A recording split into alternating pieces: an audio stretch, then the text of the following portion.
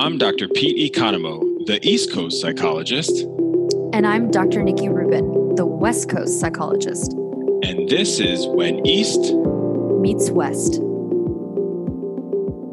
Pete, this is an episode we've teased for a long time that you and I have been we've been really interested in talking about. And today, we've got a little bit of a provocative title here for any psychodynamic clinicians out there listening, which is we're going to talk about the problem with Freud today.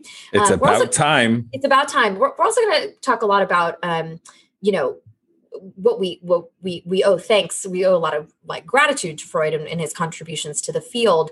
But we thought it was really important to talk about this because, I would say if, just average listeners out there that aren't clinicians, most people, when they're thinking about anything related to psychology or psychotherapy, really tend to think about stuff that's Freudian based.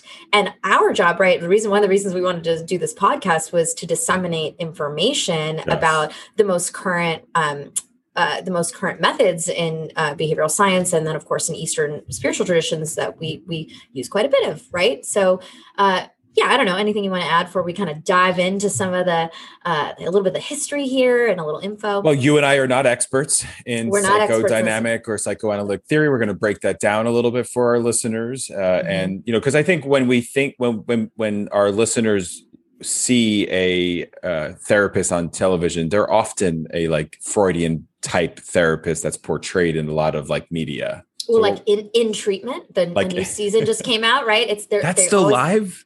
They just have a new season. I can't imagine. Yeah, a new season. So no, that's right. On TV, it's almost always yeah. Oh, a psychoanalyst. Yeah.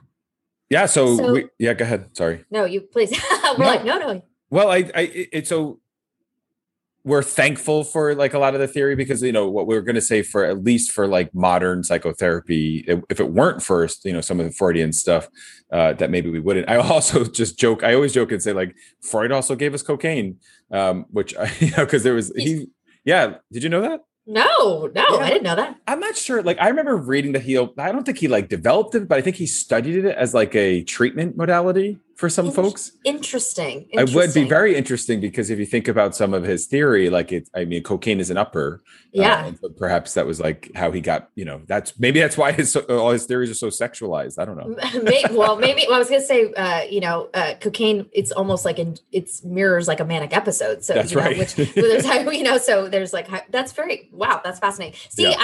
See, guys, I learned stuff in real time. Well, I'll break that down a little bit because that's also I came from a program that trained more in psychodynamic theory than you did, right? Because I don't think you really got much of, if any.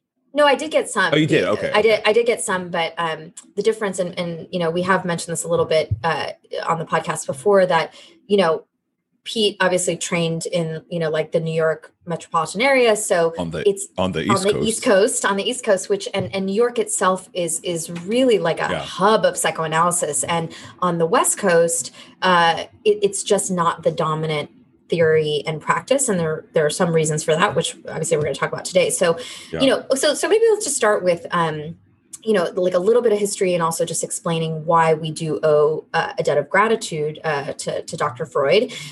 So psychoanalysis, he really sort of coined it, or it was officially sort of came into the mental health world in 1896. He was in Vienna. Yep. And, Freud, he's the first person to really do psychotherapy in the way that we do it today, right? And again, listeners will be familiar with sort of the imagery of a patient lying on the couch, right? Yeah. Right. That is specifically psychoanalytic. So other types of therapy don't do that. So just if you're listening, you haven't been in therapy, when Pete and I see patients in person, there's no laying down. There's no laying down. Although sometimes I do laying down for Shavasana, but all right, I'm just well, sure, but not for not for the treatment, right? Not right. For the it's treatment. No, we're sitting. The person's sitting on a couch, and we do have a couch, but we're speaking face to face. Yeah. So, he started this process of creating a space to, begin to explore, I think the word he would probably use is the psyche, right? And honestly, Freud, had a lot of theories related to like exploring the unconscious. So like dreams and dream analysis. And there, there's a lot of overlap, I would say, humans have all, I don't know, with any kind of some spiritual traditions, honestly, just like exploring the depths of the mind. Right. Yeah. And so it was at the time very cutting edge. It was very cutting edge. And that's really where the couch came in, because it was free association was the technique they used. Yes, and so correct. The providers say what that is for people. Free association was just this idea of like, that was getting into consciousness. So whatever came up and whatever arose during the conversation is what he would say would get deeper down into the unconscious. Yes. And that's why the couch often faced away from the provider, because they didn't want to have anything that was like interfering. And I think there's even a research, or like psychoanalysts are trained. I think I'm forgetting now, but I think the couch either faces the window or vice versa. So even in terms of the office, there's like the angle in which the provider is versus the window is also really relevant. I also don't remember what the direction is, but yes, you are right. There's like a certain orientation in terms of the office. That also, yes. And it also has to do with,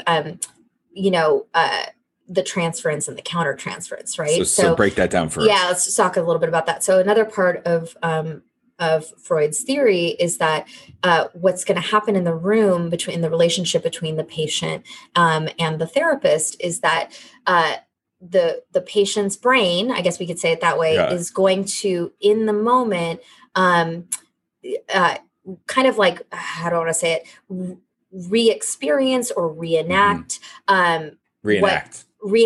what they experience with other people and put that onto the therapist, which is called transference. So it might be like, let's say the patient has a difficult relationship with their father, and I become their father. You become their father, and the idea is for the therapist to be as blank a slate as possible, so that they're not influencing the transference in any way. That they want the reenactment, so to speak. So say more about the being blank as possible.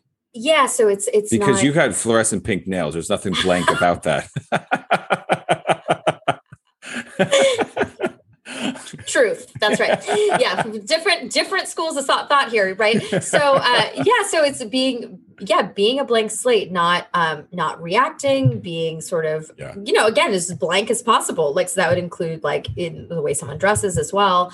And then countertransference is the way that the clinician feels towards the patient. That's a term actually we still use across different types of psychological theory and modalities today. So like we use that as cognitive behavioral therapists as well. Well, I love how you just said that. It's across therapeutic modalities, because it's not an us and them. Thank you for saying that. That's right. Yeah, because a lot of times, especially like East-West, right, even in the practice of psychoanalysis, that it's like us versus, it's cognitive behavioral therapy versus psychoanalysis, and it's not. It's not, no, and that's where Pete and I, especially Pete's obviously still in the East Coast, and I definitely had this practice when I was living there. Our interest is in doing what is effective and what's evidence-based, and not disregarding anything that's come before. And of course, keeping things that are still working, though also recognizing when there are some things that are not working or don't work as well. So this is like the practice of flexibility and this us versus them. I'm so glad you're bringing that up. Not only, and it doesn't matter who, and it could be CBT versus psychoanalysis, or it could be anything like humanistic existential versus, I don't know, family systems or something, right? Whatever.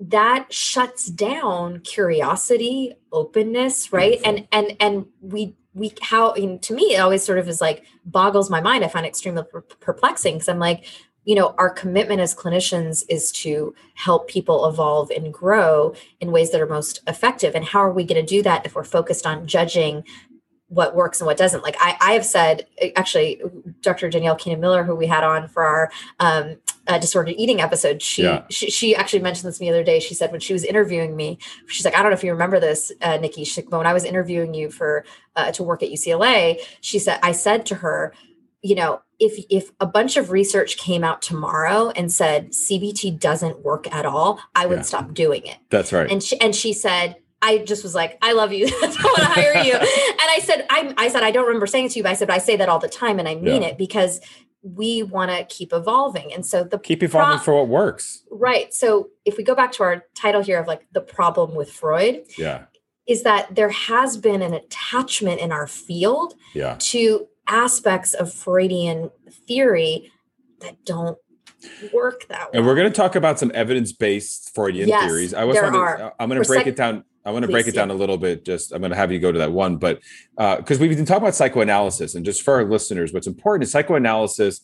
Howard Stern is, famously will talk about psychoanalysis and has been a patient of psychoanalysis for a long time, and that requires a lot of money, and b like 3 days a week going in to see your therapist. And that's 3 to 5 days a week to go see your therapist. So that's not something that most people can afford. And however, those that offer psychoanalysis have gone through psychoanalysis themselves. So that's also a commonality with mindfulness, because as a mindfulness provider, you want to also have your own practice.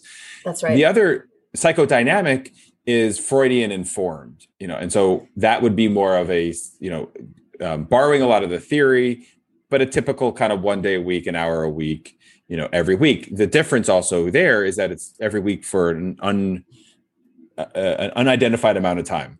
So, and oftentimes it could be for like one's entire life. Whereas, in CBT, we tend to kind of be more solution focused. So I quickly just wanted to talk about the theory of like one other theory. So, Nikki, countertransference, transference, really important. One other thing that, again, we're not experts, but id, ego, and superego you may have heard of. And that's a big piece of any kind of Freudian based therapy, thinking about, id as this like pleasure principle, like instinct.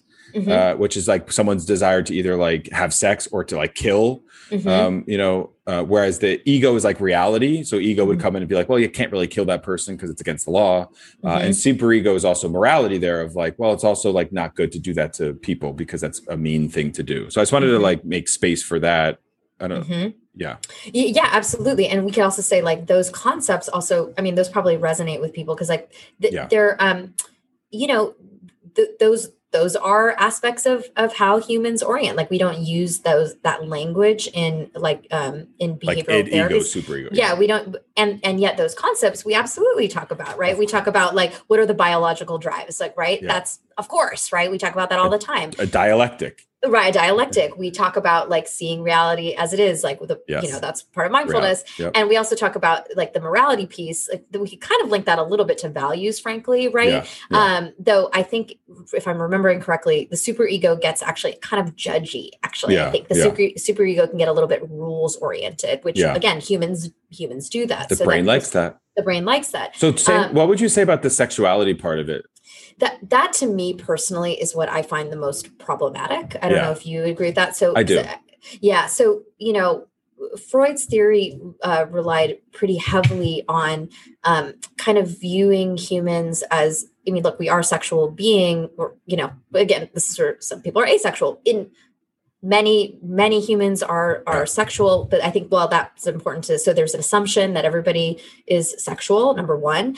And two, he really characterized different stages of development, and I would say many behaviors as somehow linking back to sex. Yeah. And this is where I also want to mention just and maybe we'll do another episode on this, but there is some I can't get too deep into it today, but there are power dynamics related to men and women that existed at that time that, Freud, obviously, he was a doctor, he saw a lot of female patients. And then I just want listeners to think about, and then, what that must be like, that then there's an assumption that everything has to do with sex. And he would also talk about, there's also things about talking about like in childhood that sex is a big, name those. There's like, this is where I'm going to forget some of them, but it's like the anal stage, right? Oh, for example, like that. This is, my apologies, listeners, as Pete's saying, we're not experts. I'm sorry. I was thinking more of like the Oedipus complex. Those two. So will you actually share a little bit about that? Like, so like there's the Oedipus complex, or like the, I don't think it's based on that. It was like the Electra complex. So essentially like sort of like a child wanted to have sex with their parent or idolize their parent, so again, we're not experts in this. We're probably saying this wrong. Certainly someone who is like gone through analysis or is a provider would would discuss Yes. this differently. But the underlying theory there is that there's like organ envy or like primary sex organ envy. Well, actually, say what it is. Specifically, he said penis envy. That Penis women, envy, yes. that women, envy like having that men have penises. That's right. So and the Oedipus complex really was specifically saying that young boys do want to have sex, that boys want to have sex with their mother and get rid of the father by killing him. That he believed that was like a natural biological, like inborn urge. Right.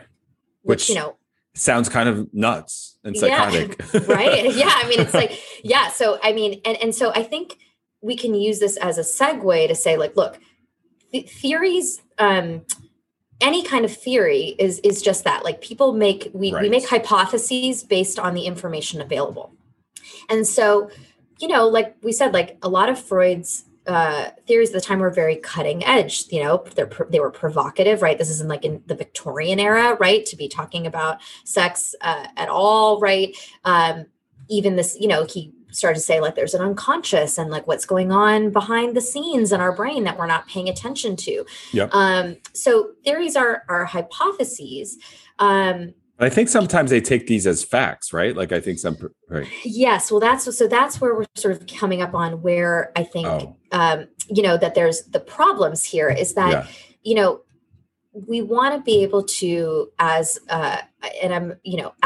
clinical scientists, to be willing to acknowledge, like, what do we know and what don't we know? Yeah. And look, there hasn't been any data to suggest that young boys want to have sex with their mothers and kill their fathers.